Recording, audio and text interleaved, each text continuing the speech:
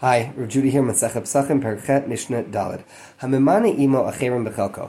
Let's say you have a bunch of people getting together, and they think it's going to be, the 10 of them.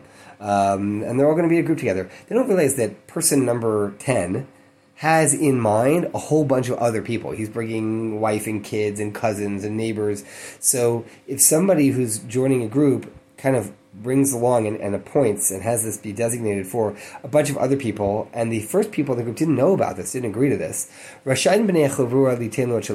10 people can say, you know what? You have a bunch of people with you. We didn't ask for that. You didn't tell us. I'll tell you what. You can have your 10th of the Korban Pesach. There are 10 of us. Take your 10th. You go eat it on your own. He eats on his own. And they eat theirs. So they're each going to get a larger piece, or they're going to get the people that they wanted to include. But they have the right to say to him, you didn't tell us about your guest list. They're included, but they're included in your portion. You get your 10th. Go split it up with them. That's your problem. We're having ours the way we wanted to.